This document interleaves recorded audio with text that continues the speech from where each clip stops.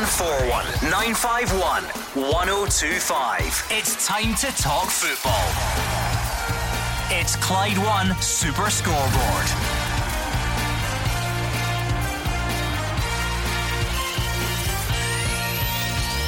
Good evening and welcome to Clyde One Super Scoreboard. Steven Gerrard confirms Rangers have knocked back a bid from Leeds for Ryan Kent. Neil Lennon gives an update on Tom Rogic and Shane Duffy. And football teams across Scotland can resume training as of Monday. I'm Gordon Duncan. Joining me tonight is Fraser Wishart and Hugh Keevans. The old normal tomorrow. Celtic and Rangers playing on the same day. First team up puts pressure on the late starter if they win. Late starter gets a lift if they don't win. Too many interruptions have meant that the season, which is all about the 10, hasn't really caught fire yet. But could this be the weekend that sparks what Gordon Dale would know as a conflagration?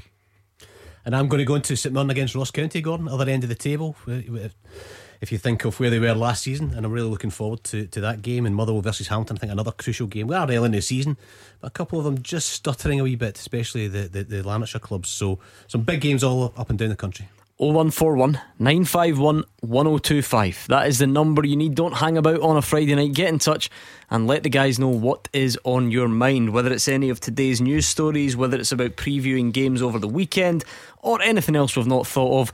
We would love to hear from you. 0141 951 1025 right now, or Twitter at Clyde SSB. I should say we've also got some action underway at the moment. It's going to be a massive, almost impossible second half, you would have to say, for Glasgow City. 4-0 down at the break in their Women's Champions League quarter final against Wolfsburg. So 4 down at the break, Fraser.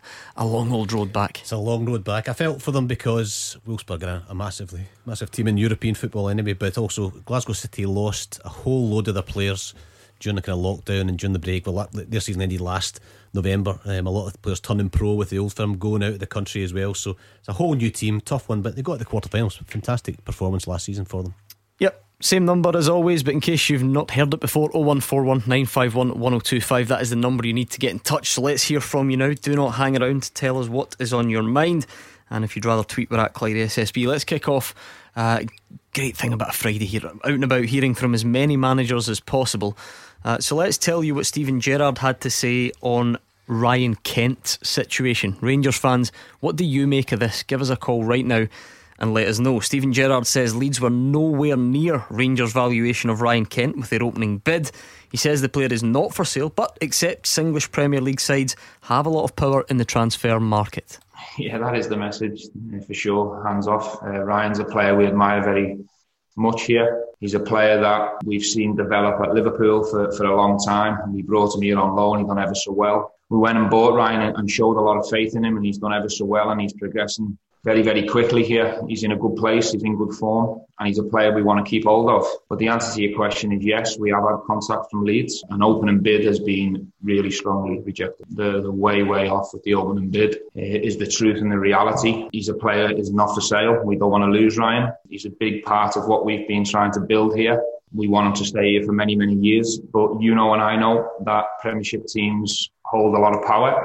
And that's the reality, that's the way it is. We have to accept that. You know, the message to Leeds is the opening bid's nowhere near the valuation, and the player doesn't really have one because we don't want to sell. The good thing is that the board are on the same page as me with this one. They don't want to sell. We want the player to stay. He's a big part of our team, our squad and the plans. He's very well liked here. The fans love him. He's a fan's favourite. So I think Leeds have to respect that. Steven Gerrard says hands off. He says the board are on the same page. But Rangers fans, what do you think about Ryan Kent? 0141 951 1025. Hugh Keevans. I think that Rangers are tiptoeing through the season that could see them prevent Celtic winning 10 in a row, or see them fail to stop Celtic winning 10 in a row. They've already had a bid from Lille for Alfredo Morelos, and they have rejected the first offer from Leeds United for Ryan Kent. Now, Leeds United will inherit a fortune by virtue of going up to the English Premier League, so they could easily come back in with more money. I think had this not been the season of the 10, Rangers would have been tempted to have sold either Alfredo Morelos or Ryan Kent by this time. However, they know if they make a mistake in the transfer market and it costs them the opportunity to stop Celtic winning the 10, they will not be forgiven by their supporters. Fraser, it looks like the bid was somewhere in the region of 8 and a bit million, rising to 10 add-ons. You know, these things are structured in various ways. Steven Gerrard describing that as nowhere near Rangers' valuation.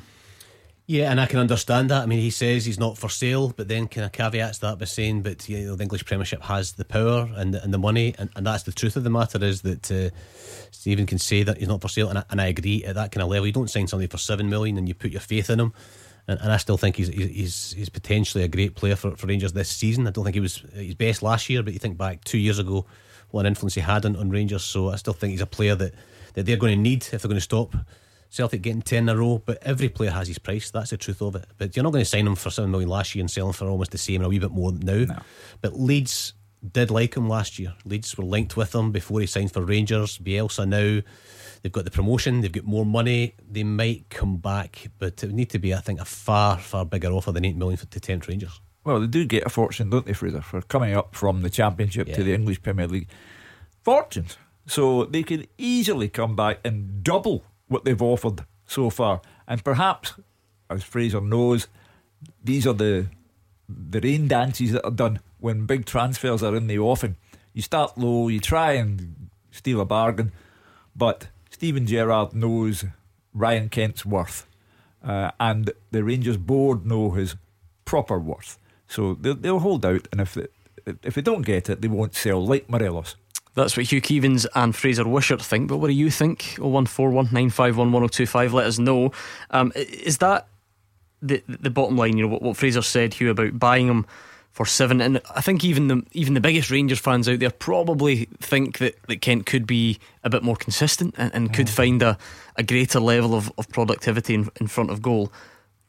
But look at what Steven Gerrard clearly thinks. He thought it was worth paying £7 million, and then he's played him every single game since. So you're just simply not going to accept that sort of figure thereafter, are you? No, that's unrealistic.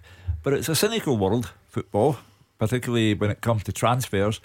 And Leeds United know that Rangers are going to turn down that offer. Absolutely know for sure they're going to turn it down, but they'll chance their arm.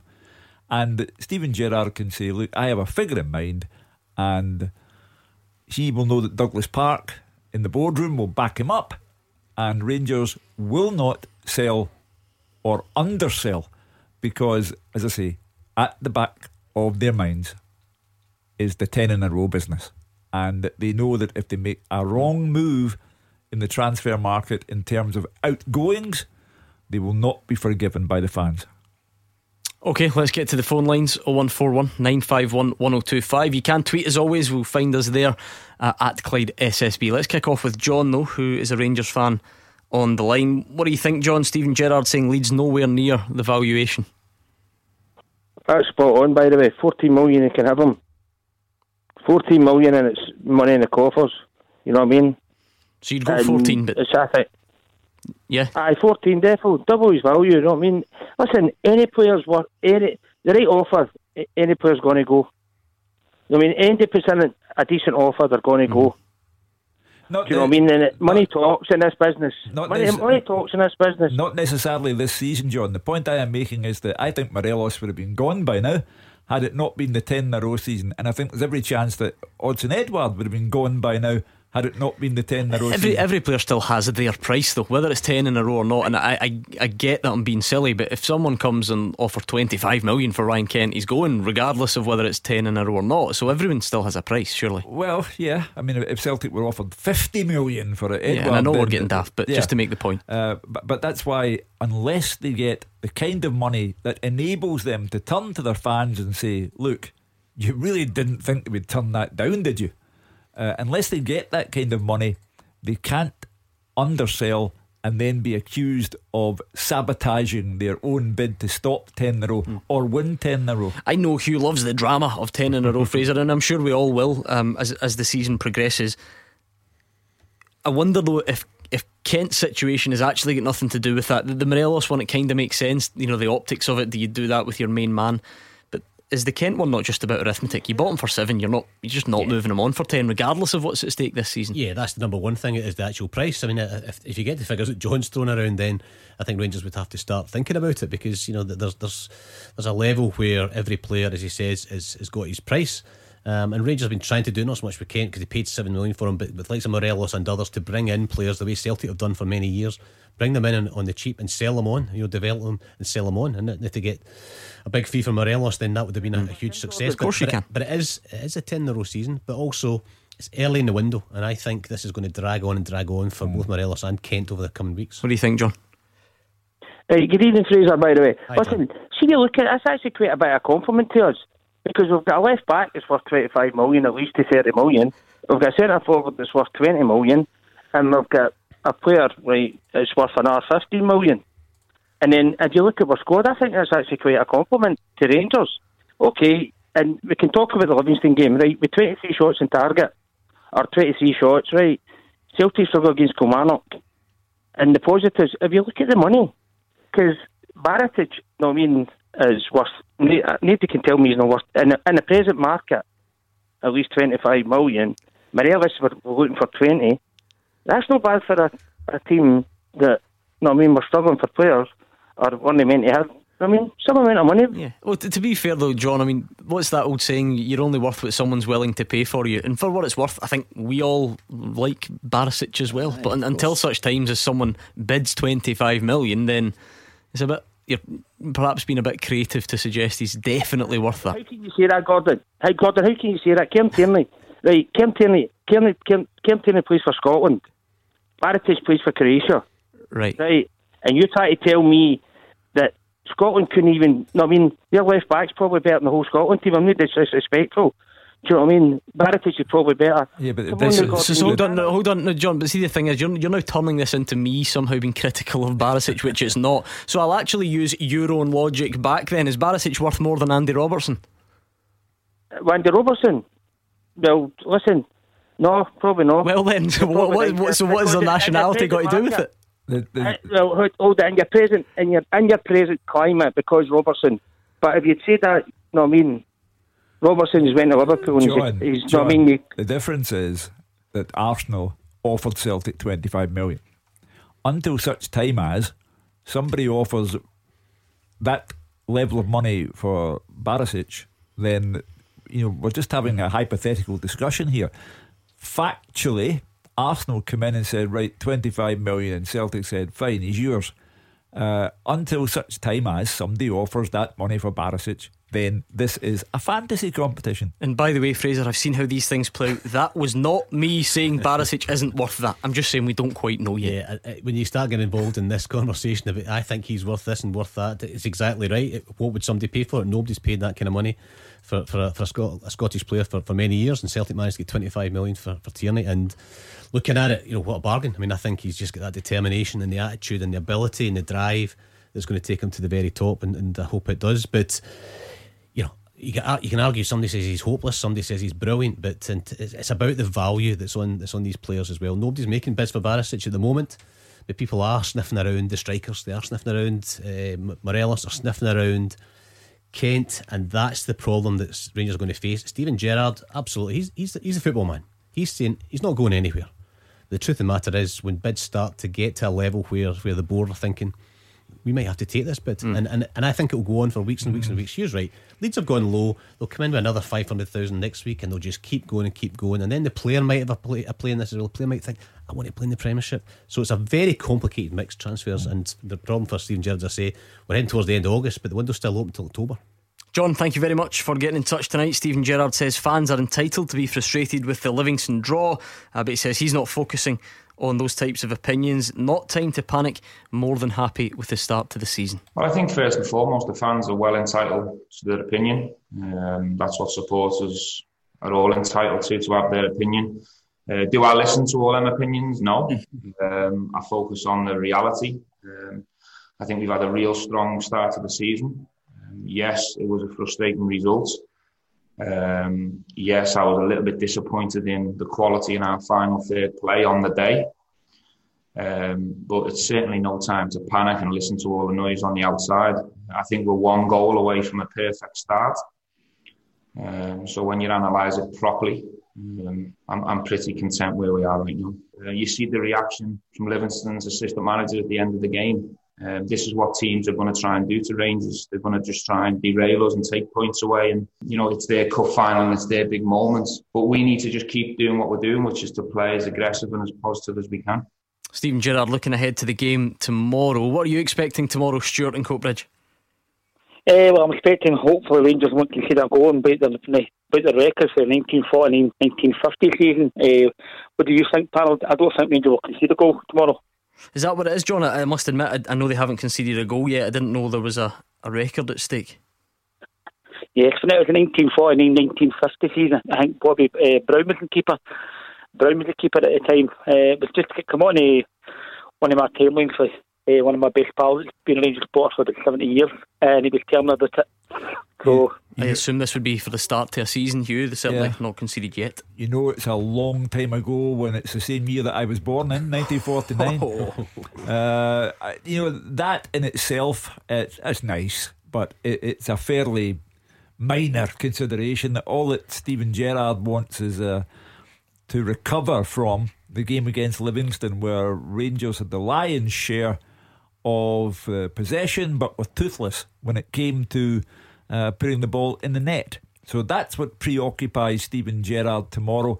Yeah, it's fine if it's the first time they've gone that many games without conceding since 1949, but that's not what's important to Steven Gerrard. It's getting back on the saddle. The criticism of Rangers over the last 2 years under Steven Gerrard has been the daft mistakes they've made at the back and the goals that they've lost and maybe the inconsistency. So he'll be happier.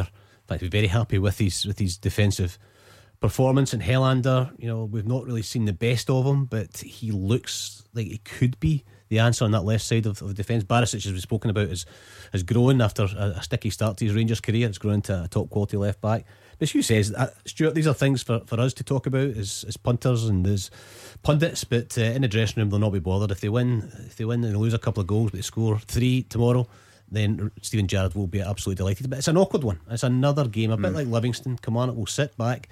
They try and squeeze you into the middle of the park where Power and Dicker and the centre midfield players are very strong and they nip the ball away from you. And as they showed against Celtic a couple of weeks ago, on a different type of pitch, to be fair, it'll be a difficult one for Rangers. So even just getting nicking out the odd goal would be a good result. And Killie have got a decent record in the last few years there against Rangers. Yeah, I mean, you're right, they do. But are these the types of games that being at home and having the big pitch really does make a difference? I'm wondering how nervous Rangers fans might be going to Rugby Park as opposed to having the big pitch to do things on. Yeah, I don't think Kilmarnock are ever kind of nervous. I think they're quite they've still got the strength. I meant Rangers. Rangers. Yeah. Sorry, Rangers fans. Sorry, yeah. I think they will be a wee bit nervy about the game. You know, Kilmarnock haven't changed much down the middle. Still got strength in the centre defence. Broadfoot and Finlay are still a strong back four. Dicker and Power in the midfield as well. Still got Chris Burke defying his age. They'll just go about their business exactly the same way. They'll sit deep. They won't allow Rangers to get in behind them. They'll try and force them, as I say, inside the pitch where they're strong in that centre midfield. And it'll be interesting because Rangers sometimes, in the old firm, Celtic as well, and played against them, sometimes the crowd can will them on and will the ball into the net and really put the pressure on teams, but that's not going to be there. I do think Rangers will win, but I don't think it'll be an easy game for them. It might just be by the odd goal. Stuart, what about Ryan Kent? Steven Gerrard talking about Leeds being nowhere near Rangers' valuation. What's your take on that situation? Well, as I say, every price they could come back in tomorrow. I think this man had tried to get him twice before he went to Rangers. As they look back, he could possibly come in with 16 million plus, but I don't think Gerrard will let him go now. He seems to be coming out his game now. Seems to be better than he was last season. But as I say, money talks. If a bit of 16 million plus comes in, which might, you don't know, just the way this man's talking the Leeds, he's desperate to get him. He must be watching him week in and week out. But if I was Gerrard, I'd keep him for another season, and it could make his money back and see it next season. Yeah, it's going to be a long road, of course. The transfer window open for a good while yet. Thank you very much, Stuart in Coatbridge. 0141 951 1025. Lots of talk this week, Celtic fans, about Tom Rogic, about Shane Duffy. If you want to hear what Neil Lennon had to say, we'll bring you it next. You are the voice of Scottish football. Call 0141 951 1025. Clyde One Super Scoreboard. Hugh Keevins is here, Fraser Wishart's alongside him, and they're both waiting for you to get in touch on the phones or Twitter at Clyde SSB. Glasgow City got a fine goal back. Unfortunately, Wolfsburg have got another 2. It's Glasgow City 1, Wolfsburg 6, with 67 minutes gone in the UEFA Women's Champions League. So a tough old night for Glasgow City. Hopefully it doesn't get any worse in the last 25 minutes or so. Let's hear a bit from Neil Lennon. Lots of speculation, lots of talk about Tom Rogic this week. Neil Lennon says, as it stands, he's staying at Celtic. Reports this week suggested Qatar was going to be the next destination for the midfielder after 7 years in Glasgow. The manager says he wants him to stay. There has been a club expressed an interest in him, but nothing more than that. These things happen if it's best for both parties. Yeah. So at the minute, all it is a club have expressed an interest. And no further inquiries have been made since then. So hopefully we'll get something resolved one way or the other. I like Tom Rogic. I think he's a fantastic player. I'd like to have him around, but we'll see how that pans out. Well, when you look at Rogic's career at Celtic, he's won 14 medals. That's some going. 14 medals, and of all the players to have contributed to 9 in a row, he's number 10 in the list in terms of appearances. So, he's had an outstanding time with it at Celtic. But the most important sentence that Neil Lennon uttered there: these things happen if it's best for both parties. Now, if Celtic agree to sell him to a side in Qatar, and the money enables them to bring in Shane Duffy from Brighton, might that be what's best for both parties? Hugh's given the positive side, if you like. I'm not sure we can make it as black and white as that, but to put it on its head, Fraser, I think in his time at Celtic he's featured in less than 50% of the games or something, or round about that. So he's great on his day, but he's not always available or not always used by Neil Lennon at the moment. Would it be the right time to think about it? Yeah, if the price is right, and I was a bit surprised at the figures that were quoted, 3.5 to 4 million. I thought that was extremely low, because it might be to do with the injury problems he's had. And you're right in terms of the stats, and there's all the sort of joke about Brendan Rodgers took him off every single game, but he scored some big goals for Celtic, and that was the type of player he is. Could you call him a luxury player? I don't think you can call him that, but you know where I'm coming from. He's the type of player where other people in the team will like to have him there. The guys who graft and guys who work hard, because he's the type of player who can just turn on the ball and bang, and he scores big goals. But at the moment, he's not first choice, and he doesn't seem to be able to shake off and get in ahead of Ryan Christie. So again, if there's a better offer, another few million quid in the pot, suits both parties, gives Celtic money, as Hugh's saying, to bring in another couple of players, it might happen. Let's see what Alec in Rothsay makes of it. Hi, Alec. Hi, Gordon. Hi, Fraser. Hi, Alec. Hi, Hugh. Hello. I actually come on to actually thank Tom Rogic for his service, but listen to Lenny there, it doesn't seem as if he's ready to go yet. You've got him away already. No, I just come on to thank him. I think he's been a wonderful player for Celtic. I love watching him. If he stays, fair enough. If he goes and we get 4 million, fair enough. If he goes, I'd get right down the road to Motherwell and pick up David Turnbull. I'm sorry to say, Gordon, I thought you might say that in a minute. I'm sorry about that. But another wee thing just came to my mind as well when I was waiting to come on there. The boy McCrory went from Rangers to Aberdeen, and I said to my son last night, I hope we're not going to go for McKenna for £3 or £4 or £5 million again, because I just don't rate him. And then last night I watched the Aberdeen game and he wasn't playing. I was wondering if there's anything in that. I think there's an injury problem there for McKenna at the moment. With regard to David Turnbull, I have to think that when the deal collapsed, because Celtic's medical uncovered a problem that David thankfully has since had rectified, I have to think that Celtic left a mark there saying, look, we will be back at some point. Maybe I'm entirely wrong, but I think that Peter Lawwell and the people in the recruitment department there would have left a marker to say it isn't over yet. With regard to Tom Rogic, there's a lot of people at Celtic, Olivier and Shams another one, not getting a regular game. It depends on who Neil Lennon, Nicky Hammond in charge of recruitment, and Peter Lawwell decide is really superfluous to requirements. And if there's a few million quid there for Celtic, then that's what Celtic do. I think, as I was saying earlier on about the transfer window as well, this is another one for David Turnbull and for other players in the country as well. I think you're right, Hugh. Celtic and others will be watching David Turnbull, no doubt, but they'll be watching to see how does he come back, how is he playing, how's his fitness. Problem for Motherwell, as I said again, is that 31st of August usually you can put a line under it and say great, we've got him until January. It's into October, and against Celtic it will be watching, and Cham and others, that's an issue for them. Do these players, how do you keep them happy if they're not playing? And there's a longer period where they might get itchy feet and say, well, I'm not played now for the whole season so far, I want to go. Things are going to be interesting over the next 6-7 weeks of this transfer window, because I think there'll be changes across the board, players in and players out. I know football's not this simple, Hugh, but if Celtic were wanting David Turnbull at a time when they still had Cham and Rogic and all the rest of it, does it not make sense that if Rogic now goes, that's the perfect replacement in terms of type of player and the fact they've been interested in him before? Yeah. I mean, there's all sorts of things going on with Celtic right now. I mean, if Moussa Dembele goes from Lyon, Celtic are on 10% of whatever the fee is. So there's money in the bank at some stage. They have Ferencváros to play next week.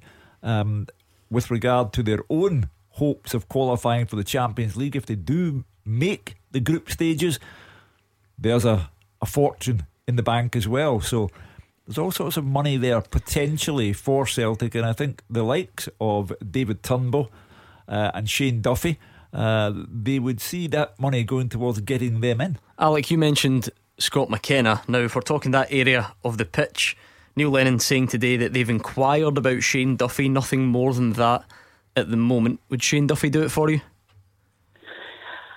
I'm going to be honest, Gordon, I've not seen a lot of him. Really, I'm just going with what I'm listening to the papers and stuff like that. So I would leave that up to the scouts. But we do need another centre back. We need to replace Big Jozo.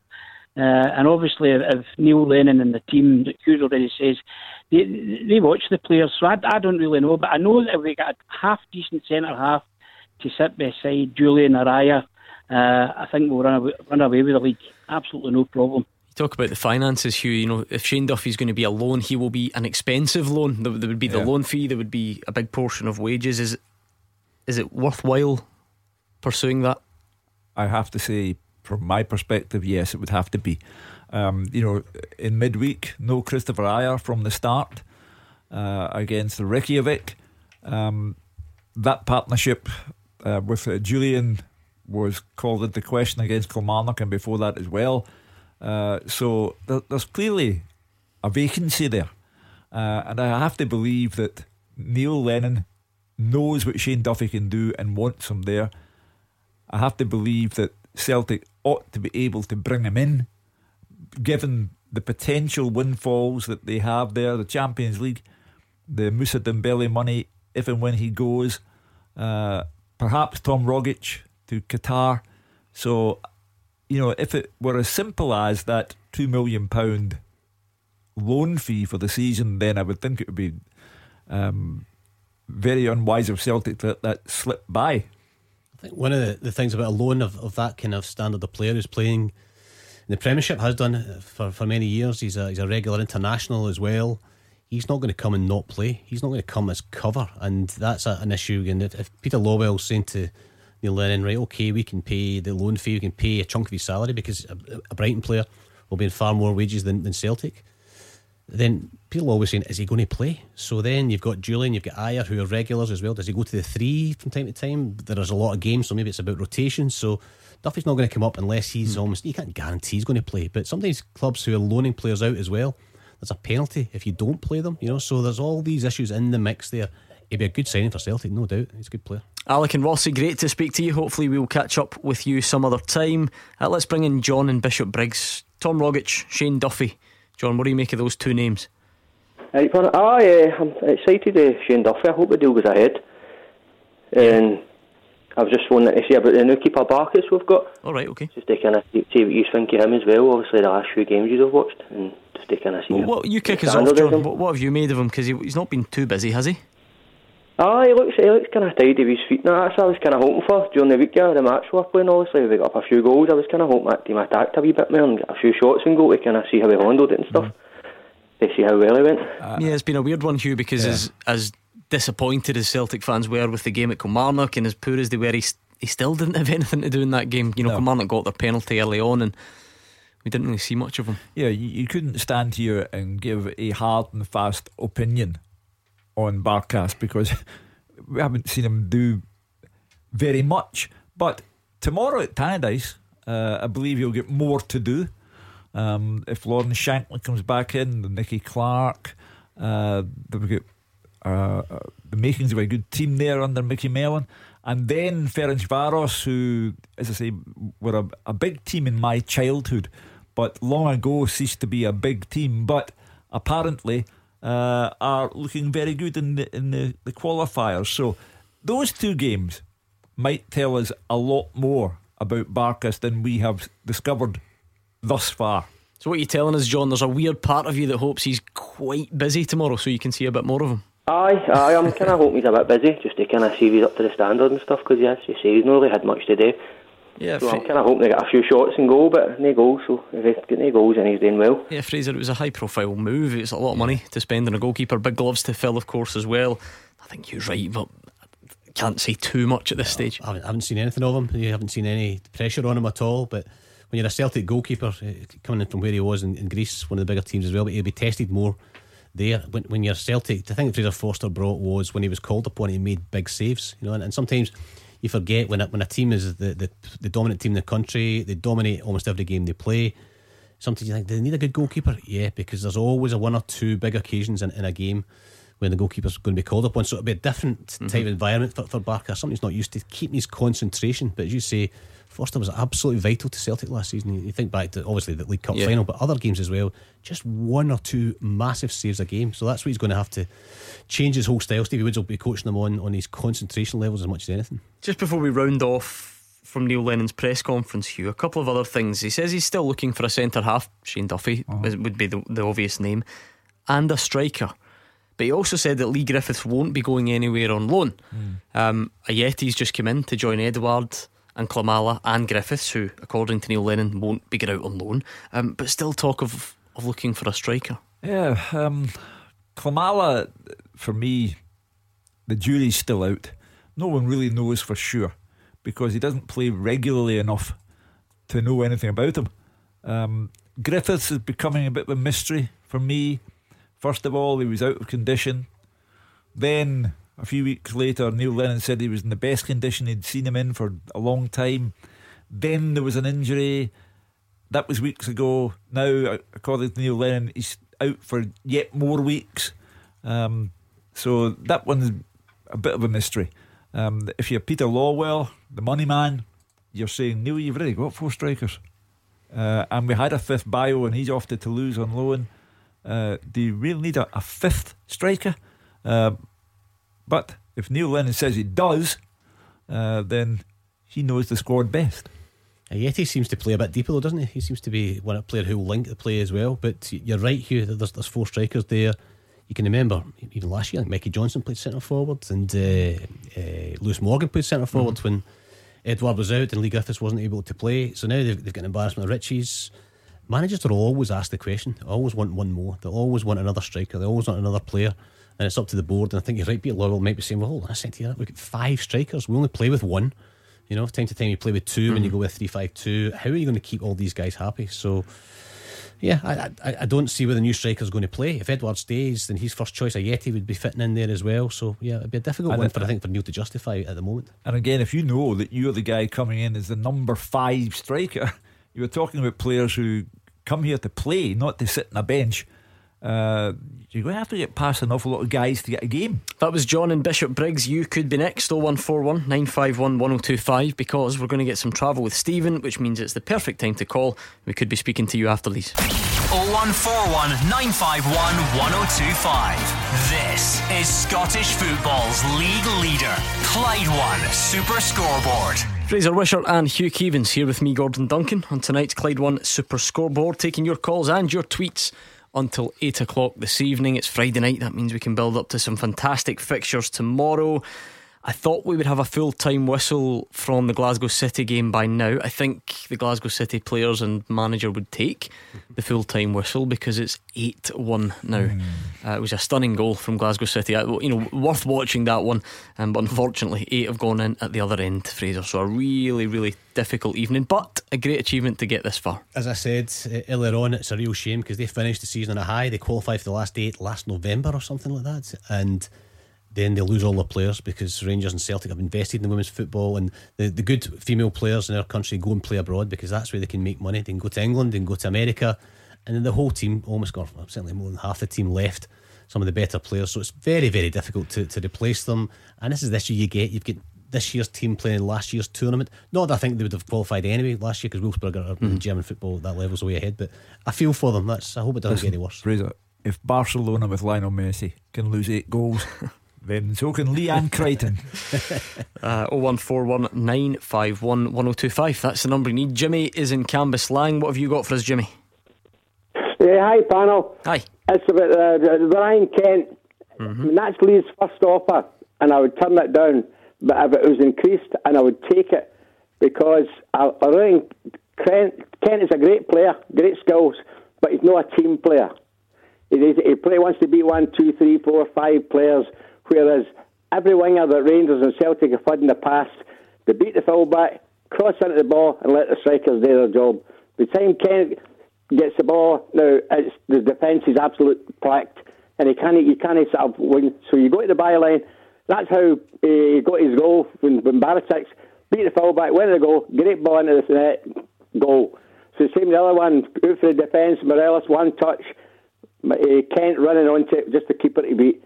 But he's a great player, but he's not a team player. He plays, he's all show and things like that. But that's just I thought if it increased the offer, I would take it. I don't think he sees himself as an out-and-out winger. I think on the evidence of last Sunday at Livingston, when Rangers were running out of ideas, he at least had some. And I think that's why Steven Gerrard is holding out for a proper transfer fee from Leeds United and will not let him go for anything less than what he thinks is a fair price. But as I say, he has to be careful. If you do sell, you have to make sure that you get incomparable quality, and that might not be easy.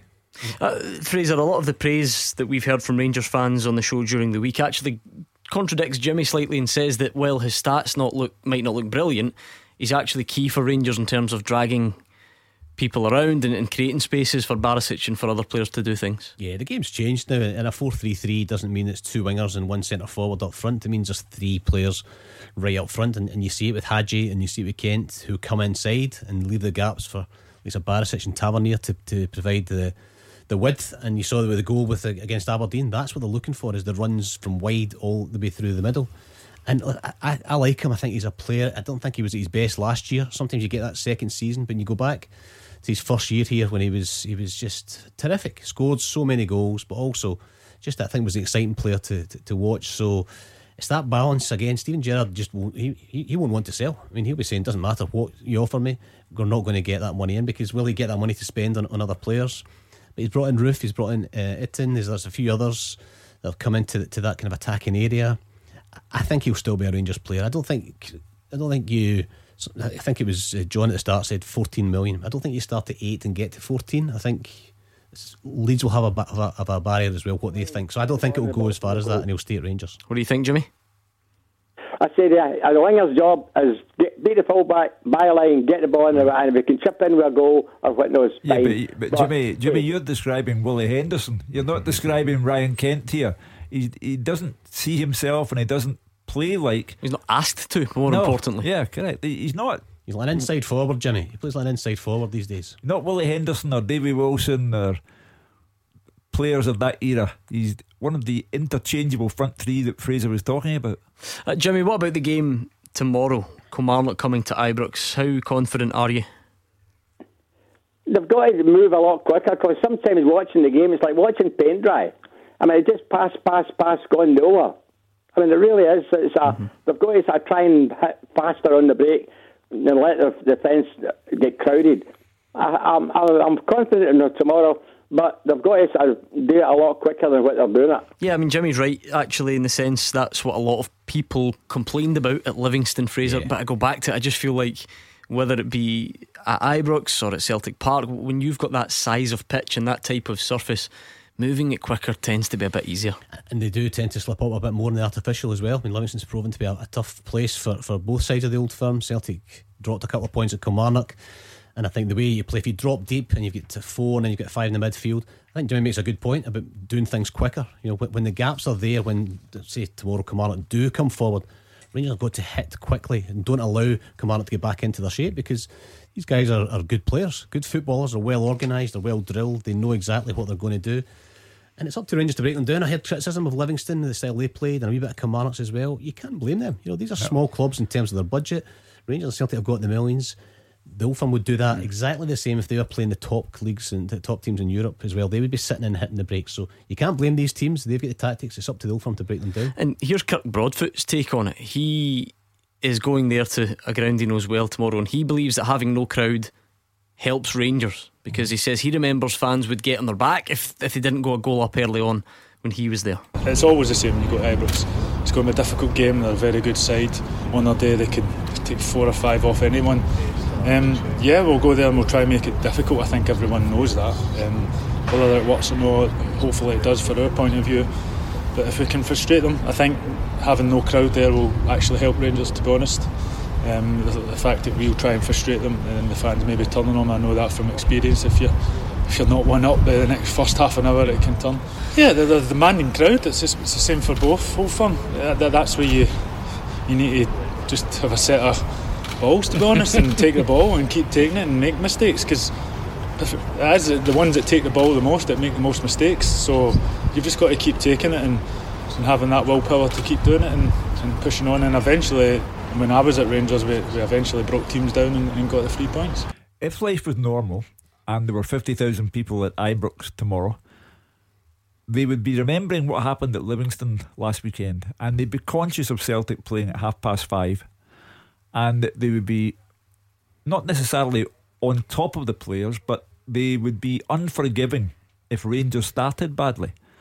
So Kirk Broadfoot is right in that sense, that tomorrow, no crowd, no one getting on your back, but the ground rules are the same. You're up first. Your job is to win and go 9 points ahead of Celtic, and then say to Neil Lennon and these players, well, what are you going to do about it away at Dundee United? Rangers fans last week looked at Livingston and thought, oh, is this the rerun of an old movie here?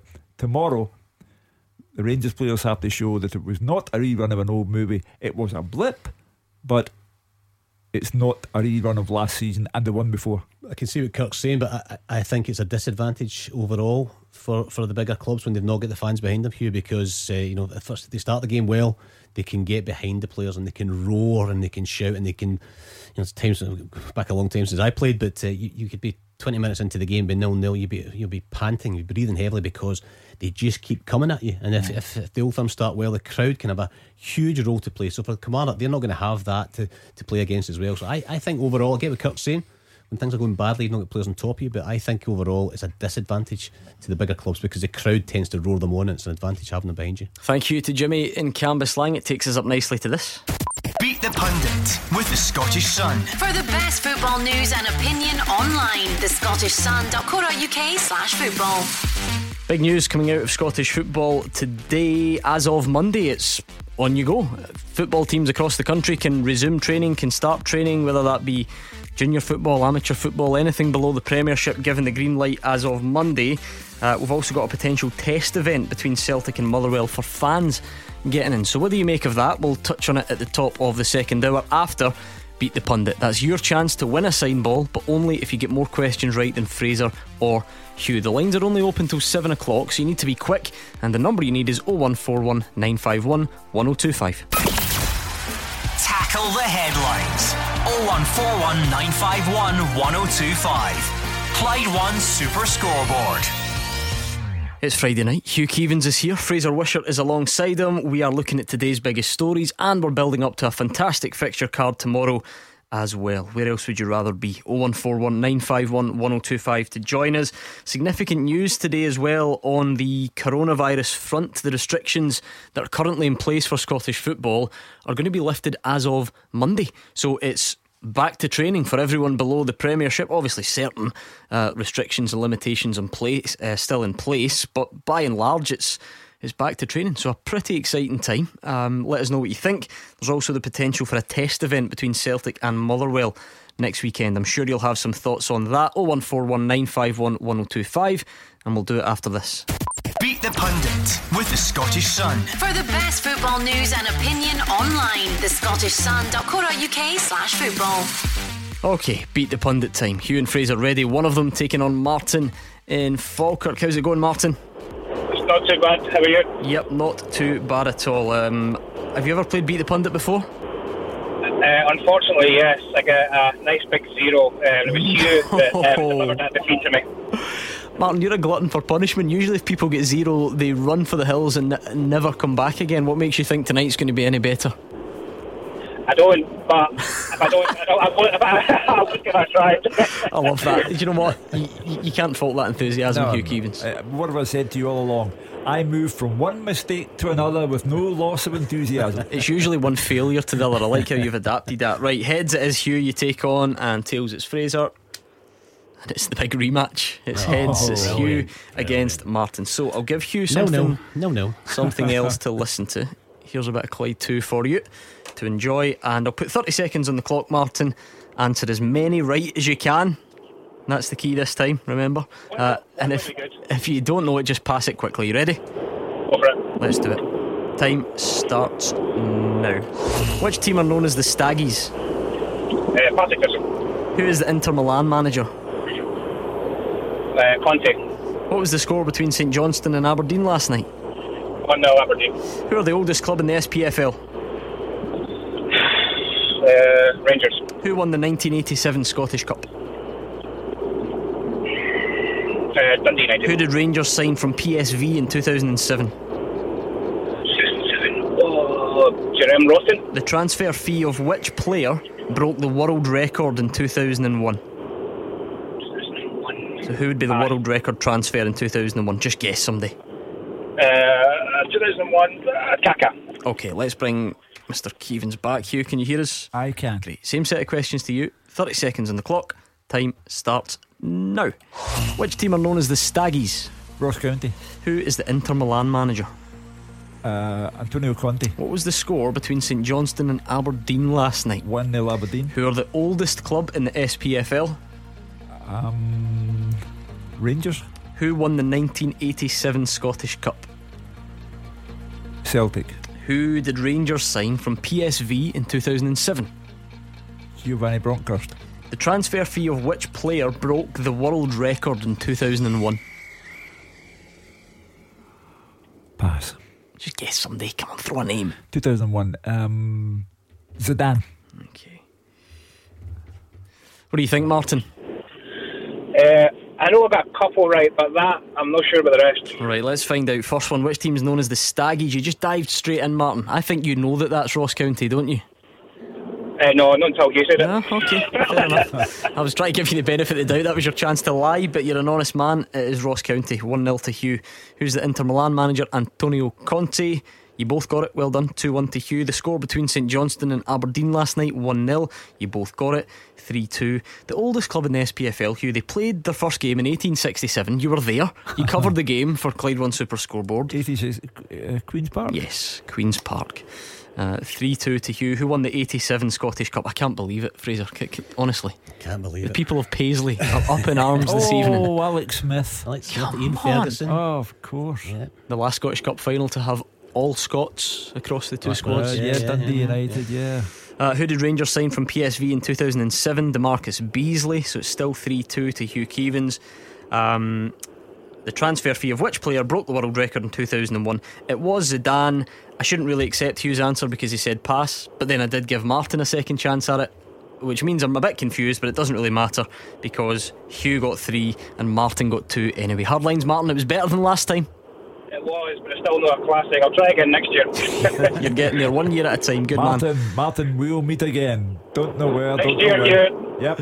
Well done. Thank you, Martin. I like that. I've got this image that Martin just say once a year, and he'll just save it up and think, right, next year he's got it in the calendar already. 4 next year. He's gone 0, 4 next 2, year. 4. He's very honest. I mean, I don't think I would say. Alex Smith went to the trouble of phoning me from Australia during the lockdown to make sure that it was okay and how was everything. And I've got the poor man wrong tonight. We'll phone you back and he'll complain. Right, full time. Glasgow City's Champions League journey comes to a pretty abrupt end. It was a great run to get there. It's finished in San Sebastian. Glasgow City won, Wolfsburg 9. Well, it's a game of 2 halves. The first half was bad and the second half was even worse. Pretty much. Again, Fraser, yeah, that's just the level. That's the size of the task. Good to get there.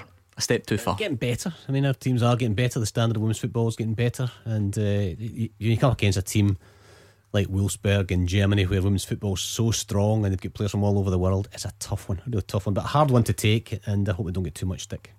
Right, 0141 951 1025. What do you make of this news? This should be enough to get us a little bit excited. We're by no means out the woods yet, and it's a long old road to come. But the suspension of football by the Scottish FA will be lifted on Monday the 24th of August. So in practical terms, it means contact training for youth football, adult football, professional, non-professional can resume from Monday morning in line with updated government guidelines. Now, Fraser, I know we were all very excited about getting the Premiership back, and that's what we've been focusing on all summer. But in a way, this is bigger, because this is tens of thousands of people at Championship, League 1, League 2, Highland League, Lowland League, Juniors, Amateurs. This is football properly starting to come back. It is, and it's a bit confusing when 2 weeks ago or like 10 days ago we were on a yellow cards and a red was the next step, and now all of a sudden everybody's allowed to train. I think it's brilliant. I think it's fantastic.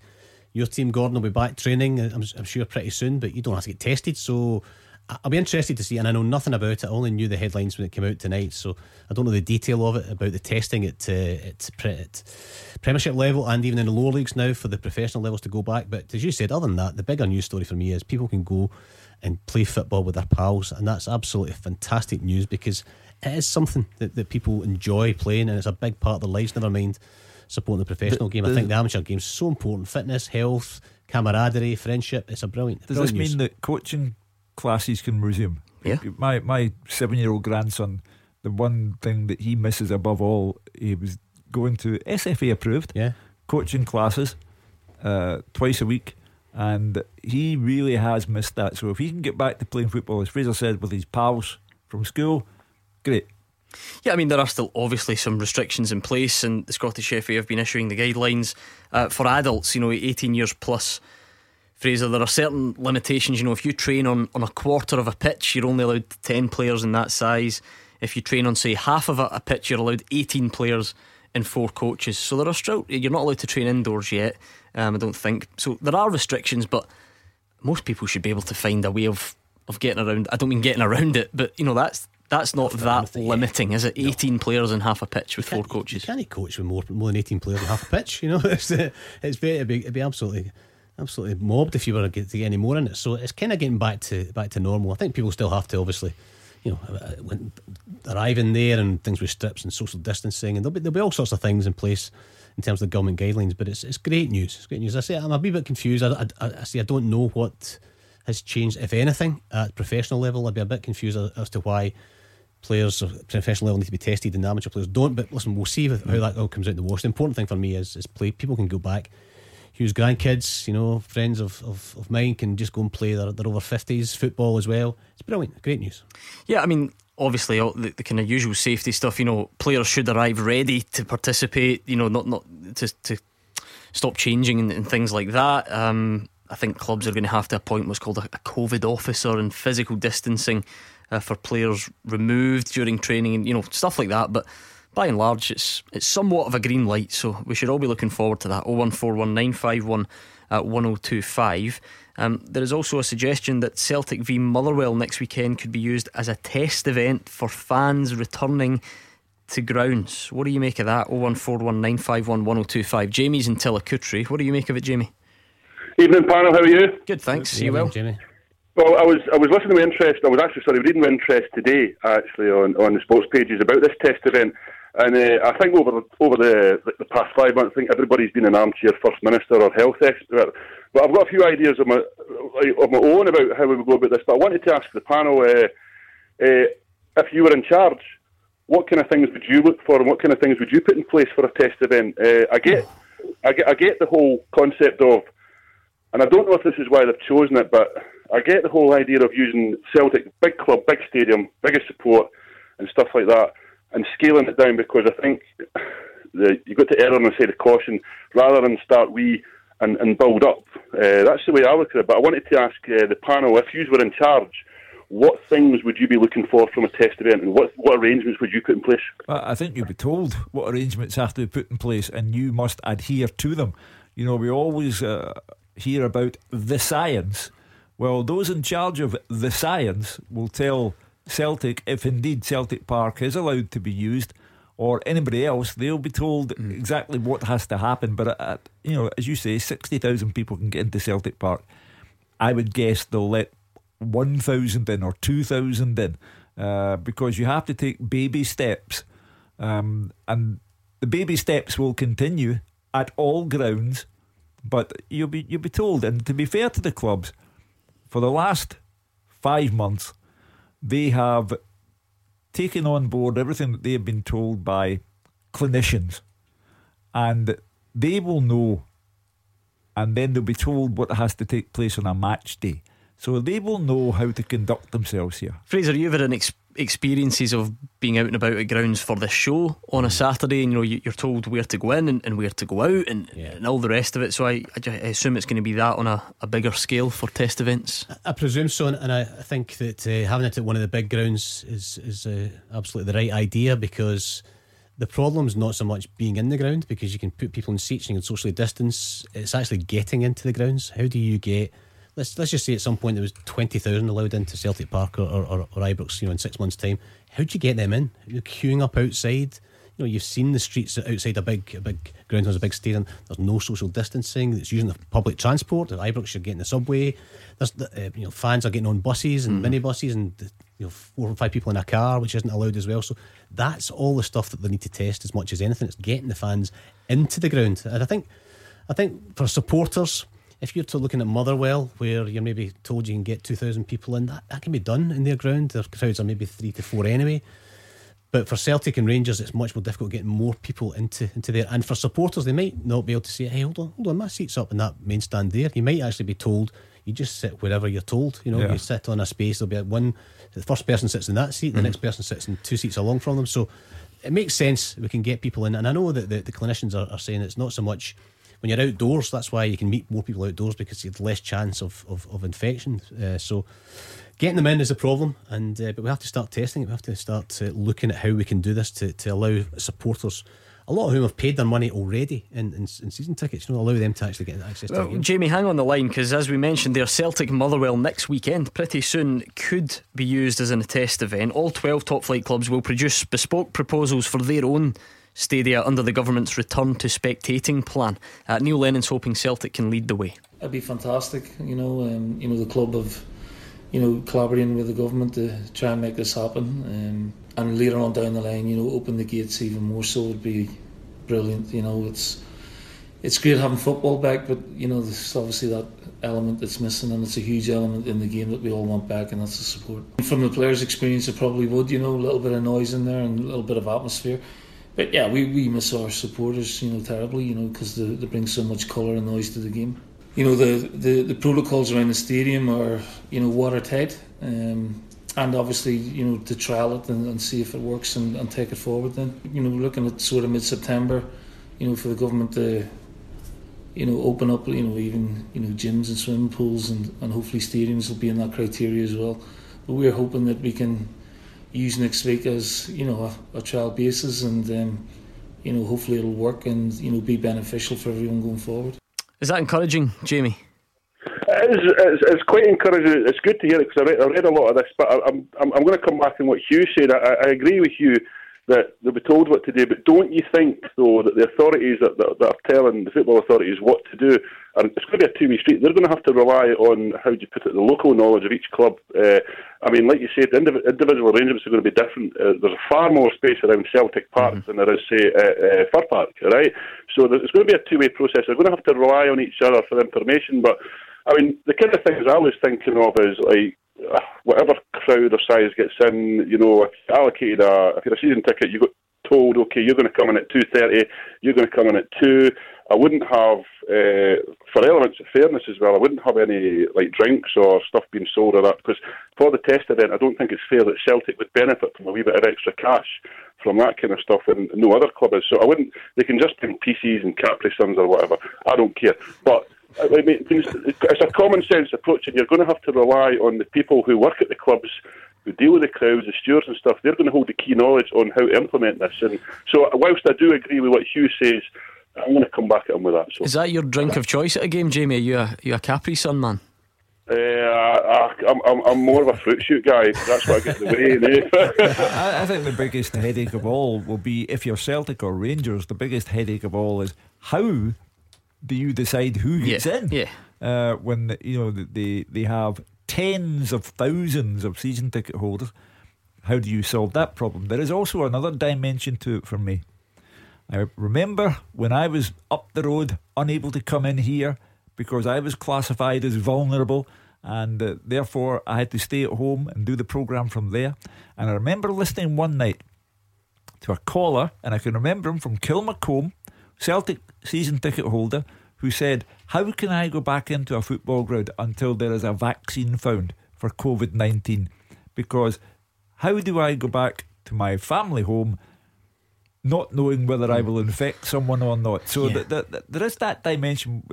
You know, people will be wary about going to football. So it's right that we start the testing process.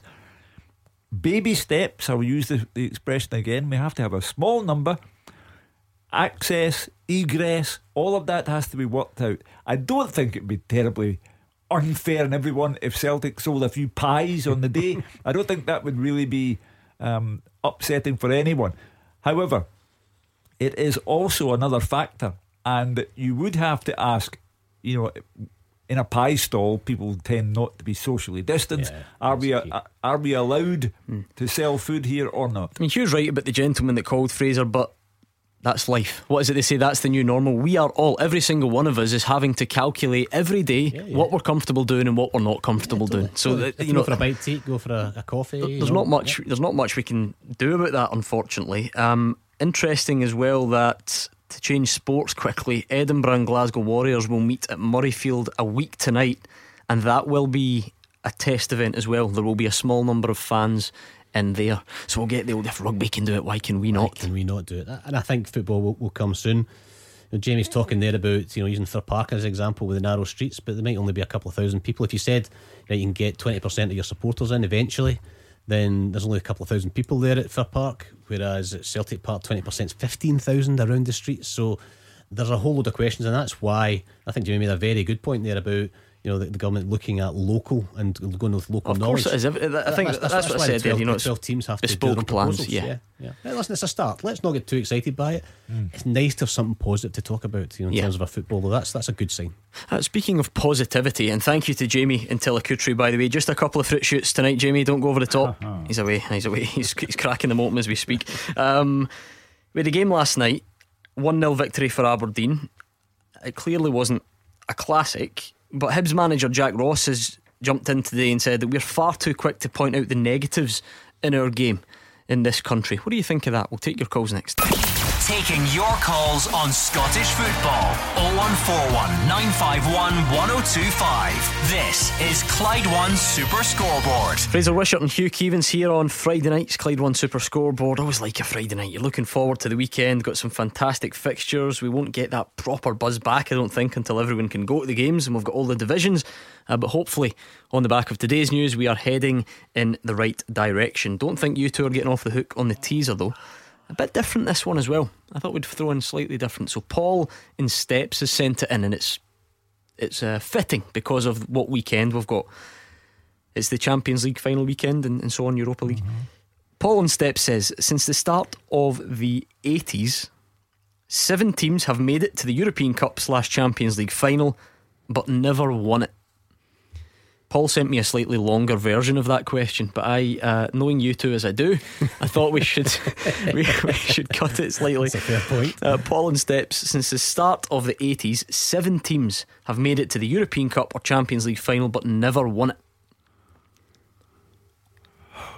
Yeah. I'll give you one. You wouldn't expect me to get. Steaua Bucharest. No. No. They won it, did they not? They won it, they beat They Barcelona. won it, yeah. Monaco. Yes. Do you remember who beat them? Porto. It was Mourinho, wasn't it? It was. Hugh, any that spring to mind? Champions League final, European Cup. Last season. You can't remember what we had for breakfast this morning. I'm under great stress at the moment. I've got the painters decorators in. like the real ones though. Yeah. The place is upside down, Fraser. As my mother used to say, you could stir this with a spoon. You don't like change, do you? No, I hate it. Yeah, and do you know what, Fraser, as well is and it's too late if I'm speaking out of turn, because he knows he shouldn't share these things with me in the office. He was debating with me earlier about whether it's still acceptable in 2020 to settle the bill by cheque. I mean, do gentlemen not take cheques anymore? No. Mr. Cash, the little painter and decorator looking for Mr. Cash. No cheques. No cheques? Not really. I can't remember the last time I wrote a cheque. Why have I got a chequebook then? I don't know. Well, I have. Anyway, right. Who was final last year? Come on, Hugh. Can you give me another guess before we move on? English team. Wait. Aston Villa. Oh, wait. No, I don't mean last season. Right. I mean Aston Villa. No. No. Put him out his misery, Fraser. Spurs, yes. Hamburg. Spurs and Monaco. No, not Hamburg. We'll leave it there. You've got 2 down, which means you've got 5 to get. 0141 951 1025. That is the number you need. Let's look back a bit on last night, but take in a wider point, because a lot of people have been complaining on social media that the recent games on TV have been rotten, and yeah, I guess some of them maybe have been, but Jack Ross thinks we're too hard on ourselves. Let's hear first from Derek McInnes after the game last night. It's been a traumatic time for Aberdeen off the pitch, but they did emerge from the recent coronavirus controversy with a 1-0 win at St Johnstone. Ryan Hedges came off the bench to score the late winner for Derek McInnes' side. It looked, even from early on, as if maybe one goal would be enough. Thankfully we got it at the right time. It gave us something to hang on to. There was a few boys flagging out there. It's only our second competitive game in about 5.5 months, and I think it's understandable. You can replicate bounce games and 11v11s in training, but nothing prepares you really for real football, and we've known that ourselves when we play in Europa League games early on in the campaign. That's normally our first games. Performance normally improves from the first game to the second, from the second to the third, and it's clear we want to improve, but while we work to get there, the character of the team, the togetherness of the team, the resilience of the team, the effort of the team, the effort was outstanding tonight to minimise their opportunities, but also see the importance of trying to get that 3 points. So could not be more pleased for my players. Right, it wasn't great, obviously, we're not going to lie, but here's the wider point, because lots of complaining about it. Hibs manager Jack Ross says that we're too quick to point out the negatives of our game in this country.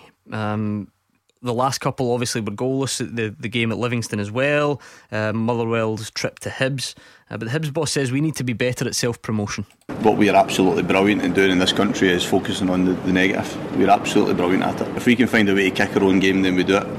And I've watched other leagues since they emerged from lockdown, and there's been some brutal games in amongst them as well, but what these leagues are better at is self-promotion, and I've worked in other countries and they are, and that's the brutal truth of it. Now, I'm not saying that our recent fixtures have been great and some of the recent matches have been great, but we will do our damnedest sometimes to focus on them rather than think, well, there's a lot of good things about our game, and let's not convince everybody that it's not very good.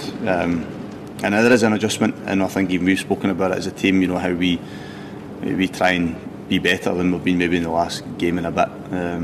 But yeah, I just think it's important that we don't get too caught up in these recent matches and believe that all of a sudden there's not a lot of good things about our game other than a crowd being in it and people running about 100 miles an hour. I do think you have to take extenuating circumstances into account, and I think Jack Ross is quite right there. Aberdeen playing only their second game in 5 months. Of course, that has to be taken into account. And I thought the best television pictures of the night from McDermott Park involved Derek McInnes getting the Aberdeen players together after the game was over. I know people are talking about it as his kind of Phil Brown moment at Hull, but it wasn't that. For me, anyway, that's Derek McInnes saying, look, I'm proud of what you've done there, because he, as manager, has lost 4 strikers to injury, doesn't have a recognised striker in his squad anymore. He's had all the COVID-19 business of going to the Soul Bar and all the rest of it, and he knows there's further trouble down the line. But I think he was proud of his players last night, got them together and thanked them for sheer resilience, because when Ryan Hedges came on, he did what he did against Rangers on day one. He brought a little extra life to the proceedings, and if his goal was fortuitous, then he deserved that piece of good fortune. Right, what do you think then? Are we too hard on ourselves? Do we do what Jack Ross says? Are we world champions at finding negatives? Or are people just watching the games and calling a spade a spade? Let us know. 01419511025. Like everything, Fraser, is there a balance somewhere to be found? I think there is a balance. Last night wasn't great. I mean, I watched it for about 80 minutes, turned it off and missed a goal, so I had to catch up on it today. It was a poor game. The games I've seen this year, Dundee United against St Johnstone, really enjoyed it. Really enjoyed the game. Motherwell against Dundee United was another good game. Saturday, Hamilton Accies against St Mirren, there was 30 efforts at goal. 30 efforts at goal, and St Mirren were terrific in the first half. Hamilton good in the second half and probably could have nicked a point, but the two teams just played and they went for attacked and the other team attacked. I thoroughly enjoyed it, and that's the way I judge my football. If I go back home and I can say, right, I enjoyed the game, and there is a bit there. I think sometimes that Hamilton against St Mirren gets lost because there's not huge supports. Our country is dominated by the Old Firm because the vast majority of people support those two clubs. I think the newspapers for sales and etc. focus on the Old Firm as well. And sometimes just get lost. There's good football elsewhere, and I think Jack's got a point, but you can't dress it up. Last night was really poor, but you guys were saying Hibs against Motherwell at the weekend was a good game. Yeah, good game to watch. Rangers game, there's plenty of chances. Livingston made it difficult. It's never going to be a free flowing game. If Rangers won that game 2-0, people would say it was a great game. It's about perception, but I think sometimes we are too negative about our own game. It is what it is. It's Scottish football. It's kind of unique, and I thoroughly enjoy my games on a Saturday. Is it the leap that we make here, or the conclusions that we jump to? Because Jack Ross is spot on in the sense that I have watched many games from many countries since lockdown and even before that have been absolutely rubbish, but other leagues get away with brushing it off as being one off, and even though it's not, we are determined to sort of say, oh, well, Sky will be wanting their money back. This Sky deal's a disaster. Can't believe this is getting beamed around the country. You know, we always sort of make that leap, and we want to make that bigger, wider ranging statement about it. Well, I mean, Aberdeen last night were playing their second league game of the season. What are they supposed to do? Refund Sky on the back of 3 hours of league football? Jack previously worked at Sunderland, where, believe me, there'll have been some clunkers down through the months, because Sunderland dropped from division to even lower division. So it happens, but I do think it's a national characteristic. It's Scottish, isn't it? Yeah. You know, we can all be guilty of it from time to time, but some people take the national characteristic and use it as a lifestyle choice. Well, let's see what David and Guruk's got to say. David, in you come. Hi guys, good evening. Hi. Hi, my point really is, we're talking about promotion of our game, but we have Neil Doncaster who sits at the top, and he still hasn't found a sponsor for our league. So, the real drive to promote our game has to start from the top. And why is he getting paid the money for what he's getting to do? He's had almost a year to find a new sponsor for our league, David, and yet nothing's happened. David, could I invite you to look about you? How do you think football goes about getting sponsors at this particular time, when the economy has been plunged into crisis, when business after business is going into administration? Is it not slightly naive to think that people are therefore at this particular time knocking one another out of the way to try and sponsor football? Well, I take your point, and current circumstances is extreme. However, how long has Neil Doncaster actually known about this?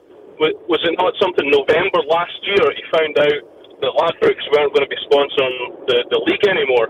I mean, how, you know, why doesn't he line up something or try and promote our league? Well, you know, I think the business of finding people who want to put millions, literally millions of pounds into the game, that takes a while. It's not just, I'll go and see them on Monday and on Friday they'll agree a deal. These things take some time, and then you're overtaken by global events, not Scottish events, not British events, global events. And right now, anyone looking for major sponsorship has got one heck of a job in their hands. They're both right though, Fraser, are they not? Because it's clearly not a great time, but David's bang on. We didn't enter this mad period until March. We've known for a lot longer than that we needed a sponsor for this season. Totally, and I think it's all in the mix. I mean, I think, to be fair to Neil Doncaster, I don't think David is sitting in his office at Hampden and not trying to get a sponsor in. Difficult because it tends to be the betting companies recently that have been coming forward with the money for all our trophies as well. That gets heavily criticised as well. People think we shouldn't have sponsors like that, and I think in a kind of UK dimension that you've got the guys on English radio stations talking about our game. I've absolutely no idea what they're talking about. Never seen a Scottish game, don't know anything about it, but they create a negativity around it, and that becomes a narrative around, in the UK, our game, rather than actually trying to sell. I think we have to find, what are we in Scotland? What have we got to sell? It's unique. We have two massive clubs who are, in a world level are huge as well. But we also have some fantastic smaller clubs who create players as well and do stuff in the community. It's about finding an identity, if you like, that's going to attract a sponsor. But all the infighting, all the stuff we've had over the summer, clubs fighting each other, clubs arguing each other, suing the league, doing this and doing that, doing the next thing, that has to stop, because all it's doing is creating negative headlines. I was just going to bring David back in, but he's disappeared. I wonder if there is a sort of chicken and egg element to this. Now, I'm not for a second, before people accuse me, not for a second saying that we don't have a sponsor because people are moaning on Twitter about Aberdeen and St Johnstone. Of course that's not the case, but I wonder, Hugh, if it's just all part of the mix. If we, the people who supposedly love it, as fans or whatever it be, pundits, if we're going to be negative on it, then how do we expect other people to look on it from the outside? Well, again, I go back to the fact that Fraser touched upon it. Betting firms became unclean in the eyes of football, and therefore they were not to be sponsors. Alcohol companies would not be regarded as suitable for football in our country. So you're narrowing your market all the time, and then the first thing that goes in an economic crisis for business concerns, the first thing that goes is your advertising budget. And I think that's the problem that Scottish football is encountering at the moment. You and I had a little joke about the Motherwell strip with no sponsor's name on it, and how neat and tidy it looked. And then I saw them at the weekend. They've got a sponsor on it now. Now, I'm not saying, they've spoiled the jersey, but Motherwell, up until last weekend, as far as I can tell, didn't have a sponsor, and they'd known for a while. But it's very, very hard to get yourself a sponsor in a time of economic downturn. Okay, slight change of topic. Thomas is on the line. I think he's got signings on his mind. What have you got, Thomas? Hi, Gordon, how are you doing? Good, thanks. Are you well? I'm no bad, mate. How are you doing? Yep. I've got 2 points regarding the Celtic signings. Go for it. I think we should go for Shane Duffy. I don't know why we're kind of beating about the bush here. He's a great player. He's what we need. So even Thomas, if it was going to cost a couple of £1 million all in, but it was still a loan, you would still go for that? I think so, because I don't think Julian's got mistakes in him. Ayer's got mistakes in him. I think Shane Duffy. I like Shane Duffy, and I think it's the kind of signing that we need. Yeah, I look at, albeit a loan signing, but I really like Shane Duffy. Well, you understand why it's a loan move, because it's the 10 season. So if Shane Duffy can help Celtic get the 10, then thereafter, I wonder what will happen to Scottish football after the 10 issue. But Shane Duffy would appear to me to be a natural choice. I know that Nir Bitton, by all accounts, played well against Reykjavik midweek. Again, with respect, to go back to Alec Ray's words, it's all about standards and levels. Near Beaton is entitled to look good against KR Reykjavik, but Celtic need the experience and the physicality of someone like Shane Duffy for what lies ahead over the remainder of the season. Thomas? Yeah, I totally agree with you. I think we need to get 10. I think we do need to get it, and I think Shane Duffy will obviously bring that. He's got the physicality, he's got, you know what I mean, when we need it. I just think it'll be a cracking signing if we get him. What was your other point, Thomas? Because I definitely want to let you make it. I'm just conscious that we're a little bit short on time. I think so. Attacker-wise, again, I was on here a couple of weeks ago about attackers, and I don't think Klimala's the answer, to be honest. I just don't think he's... Albeit he's not a lot of game time, granted. But I just think that we should be looking elsewhere for an attacker, especially if Edward goes, which I don't think I hope he doesn't. I just think we need to get another attacker in. Yeah, I mean, Fraser, Neil Lennon's saying he's looking for another striker. And by the way, I couldn't contradict Thomas. I don't know if Patrick Klimala is the answer. It does strike me though that, my goodness, we judge players very quickly nowadays, don't we? And it seems to be that quite often foreign lads come across and they get injured. And he got injured really early on, and all of a sudden, because he's not played, he's hopeless because he's been injured. And I think that's really unfair. I couldn't tell you whether Patrick Klimala is going to be a great player or not. I haven't really seen him. But give the lad a chance. He's been out injured, but I don't think he was ever signed as being a first choice striker. I don't think they ever saw him to be replacing Edwards. You know, and at the moment Edwards, you presume he's staying. He will play every single week because he's a top man. But it does suggest if Neil Lennon's looking for a striker, it suggests something's going to happen somewhere amongst those other strikers. It's not going to be a Yeti. But is Griffiths going to go? Is Klimala going to go? Are they going to go out and loan it? I don't know. But if he's looking at another striker, it suggests that something's going to happen there. Good question, Thomas. One we'll revisit, I'm sure, in the coming weeks. I need to just squeeze a couple more things in though on this teaser. Paul in Steps says since the start of the 80s, 7 teams have made it to the European Cup or Champions League final but never won it. You've got Monaco and Tottenham. Greg Wild, a familiar name to everyone in Scottish football, he's been in touch. He's got one that you're still looking for. Saint Etienne. No, do you know what? If we had taken it back to the start of the 70s, you would be on the money. But it's since the start of the 80s, I'm afraid. Arsenal. Yes. Do you remember the game, Hugh? Henrik Larsson, who came on, I was there, swung Barcelona, the game in Barca's favour, and yeah. he's the new coach. coach. So there we go. It all fits. Arsenal You were there, won it. were you? Yeah, I was there. Yeah, absolutely. Gets fantastic. about this guy, Hugh. Freeloader. Oh, I paid for the ticket. I was sitting quite near the front. I absolutely lashed it down. I was soaking. You did what? You paid. I know that's foreign for you, Hugh. Monaco, Arsenal, Tottenham, Dortmund. No, Paul Lambert won it with Dortmund. Red Star Belgrade. Nope. There's somebody like that, isn't there? You're missing the easiest one, and there's a good reason that it's the easiest one. What's the good reason? Where might the final have been played? Anyone out there? Is it Man City? No, closer to home. Where might the final have been played in the Champions League round about here? Hampden. Yes. So who played at Hampden? Honestly, what am I working with you? Final? Yes, Zidane scored the winning goal. Yeah, it was quite a famous goal. In case you had Leverkusen. There we go. Bayerly. Honestly, I'm going to give these two a few more minutes. I was also there. Well, oh my!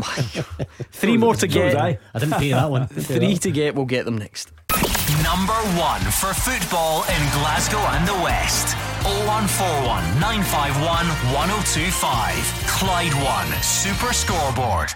Fraser Wishart and Hugh Keevins are here into the final part of tonight's Clyde One Super Scoreboard. Paul in Steps has got this question for you. Since the start of the 80s, 7 teams have made it to the European Cup / Champions League final but never won it. I have no problem holding my hands up and telling you that this is my fault. This is definitely my fault. Usually I would just blame the person who sent it in and no one will ever know. There is an 8th. The reason being, I just thought I would cut it off for you and do it from the 80s on. Paul's original question had loads of teams that did it in the 70s, and I knew it would be too many. What that meant though is Atletico Madrid did it in 1974, but they've since done it again. So you have to include Atletico Madrid. That's my fault. So you're looking for one more. So you've got Atletico Madrid, Tottenham, Arsenal, Monaco, Leverkusen, and 3 to go. Roma. Yes. Do you remember who they beat on the way? Liverpool. Oh no, who they didn't beat. They lost to Liverpool. Who did they beat to get there? Dundee United. Semi-finals, 2-0 at Tannadice, 3-0 in Rome. It was a bit dodgy, that wasn't it? Let's just say under suspicious circumstances and leave it at that. Greg Wild is back on again. He's firing all the answers, and you've got 2 more to get. Greg, text me. Don't bother. What have you got, Fraser? I think you did say one more to me during the break. It was Atletico Madrid, I said to you. No, there was another one. I rubber-eared you, but it was right. Same part of the world. Seville. No, Valencia. Yes, Valencia. That was Real Madrid, wasn't it? That was the all-Spanish final back in 2000. Right, one more to get, and you've got plenty of time to get it. Let's hear from Motherwell boss Stephen Robinson. He's hoping he's got a big advantage when it comes to preparing his side for Europa League qualifying. They found out last night Motherwell will play again Glentoran on Thursday. Robinson was also telling his players they can't lose sight of tomorrow's Lanarkshire derby. It's a good 8 days. That's what you're in football for. Derby game, it's going to be a tough game. Anytime you play Hamilton, nothing's easy. They don't give you anything. You've got to earn the right to play football, which we will do. And then you've got the Thursday European game to look forward to. So a week we're very much looking forward to. I probably work with about 80-90% of the players already from Glentoran through the international setups and youth setups. So some of them have changed a wee bit, haircuts, and got a bit bigger and things and that as well. But listen, I know a lot about them. I know that'll be competitive. I know that'll be a physical game. But there's decent quality there as well. So as I say, we'll turn our attention to that on Saturday night, straight after the Accies game. But first and foremost, we're out to win the game on Saturday. Let's start tomorrow, Lanarkshire derby. Neither side started the season the way they wanted, Hugh. Yeah, but Motherwell at least have points on the board, which the Accies don't. They're now the only team in the Premiership with no points. I think they're up against it. Motherwell have better players on an individual and collective basis, and I just think that Motherwell have too much for the Accies this weekend. They weren't great when I saw them, Motherwell, against Dundee United. They just kind of struggled a wee bit, but I think maybe picked up, certainly against Livingston by all accounts. But again, a wee bit of pressure there, because if Motherwell don't win, there'll be 5 games, no wins. I saw Hamilton last week, the good and the bad. The first half they just struggled with balls over the top and struggled at the back, but then the second half they were excellent. I'm with Hugh. I think Motherwell will win it, and the problem for Hamilton is they've got the lowest budget in the league, and they've only got a certain amount of money, and they've not got a lot of experience, and they lose players like Gogic and others over the summer. You can't keep replacing them on the budget they've got, so a tough season ahead for Accies. Again, to go back to Jack Ross's point about accentuating the positive, Motherwell went to Easter Road to play a Hibs side last weekend who had 9 points out of 9, and I thought Motherwell were the better team. Yeah. So looking at it from the positive angle, I just think that they have too much in their locker, as they say, for Hamilton Accies on a one-off basis. And then, of course, European qualification. Fraser, these pressure cooker situations, these qualifiers where our teams face lesser opposition and the Guinness favourites, and we've had so many sore ones over the years. But usually they happen in the summer, and we're over them by this point. Motherwell Glentoran next week. I know. I was looking at online the coefficients for the start of this season, and we're way high. We're up at 13, and I came all the way down in Wales. We're 3rd or 4th bottom in the whole of Europe. And you think back to Connah's Quay last year, beating Kilmarnock, having lost the first leg in Wales as well. Kilmarnock winning it. So it's a tricky one, because Irish football's, there's a wee bit more investment in Northern Irish football. There's there's a few more full-time teams as well. I think I saw Gail Bigaramana. Former Motherwell player. Yeah, good player and good lad, Gail. So one of the Newcastle 5. Remember that when Rangers, I was going to say signed those players on loan, they got given those players on loan. You get these lads who come up to Scotland and they love it. He was Motherwell, he's at Hibs as well. So yeah, it's you'd expect Motherwell to have too much, but it's a tricky one for them, especially when it's over one leg. One mistake and you're out. Fraser, when a season is in its infancy, we, meaning Scottish clubs, including Celtic and Rangers, have gone out to the oddest of sorts. Or suffered embarrassing defeat, like the Lincoln Red Imps when Brendan Rodgers took over Celtic. Rangers in Luxembourg as well, remember? Progress Nedercon, the 4th best team in Luxembourg. Our teams have just had these moments when a season has been in its infancy, and that's what Stephen Robinson and Motherwell have to guard against. and indeed Aberdeen when they come up against a team from the Faroe Islands in Runavik. Take nothing for granted and score as many as you can. Pretty good advice. I'm glad you're not giving the team talk though. I don't know if that would get them going. Your eyeballs low. St Mirren Ross County is another game tomorrow that we've not managed to discuss in any great length yet. The Sainties have started the season well. Ross County have had their ups and downs already. I know everyone's going on about the great song that John Obika has, and are you giving us a rendition? So, but there's more to him than a song, and he does score Predators goals. He got one against Hamilton Accies last weekend. He's a big guy for Jim Goodwin, as is Jack Anick in goal. Ross County up and down. It'll be a very good match for Fraser to watch. I fancy St Mirren. Yeah, I do as well. I thought they were good for long spells last weekend, and a player who maybe doesn't get a lot of publicity, Cammy McPherson, a young midfield player. People have been telling me, Alan McManus and people at the club for the last couple of years that he's technically the best player at the club and what an important player was, and he just makes the game look simple. I think he's got a future. I think if he can just take his game onto that next level.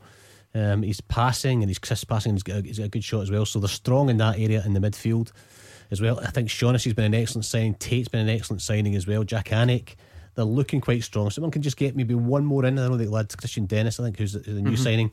Somebody else maybe just in that wee attacking area, but they're looking good, and I think St Mirren are going to win this as well by the odd goal. I think 2-1 Saints for me. Yeah, we're here at 2 o'clock tomorrow. Fantastic fixtures to look forward to. This will be the first Saturday we've had Glasgow's Big Two in action on the same day, so we've got that to look forward to amongst other things.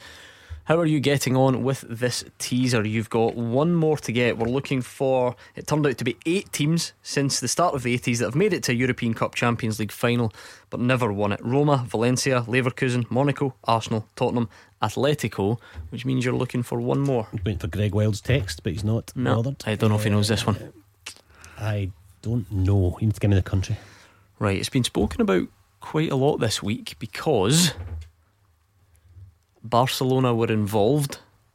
Ronald Koeman was involved.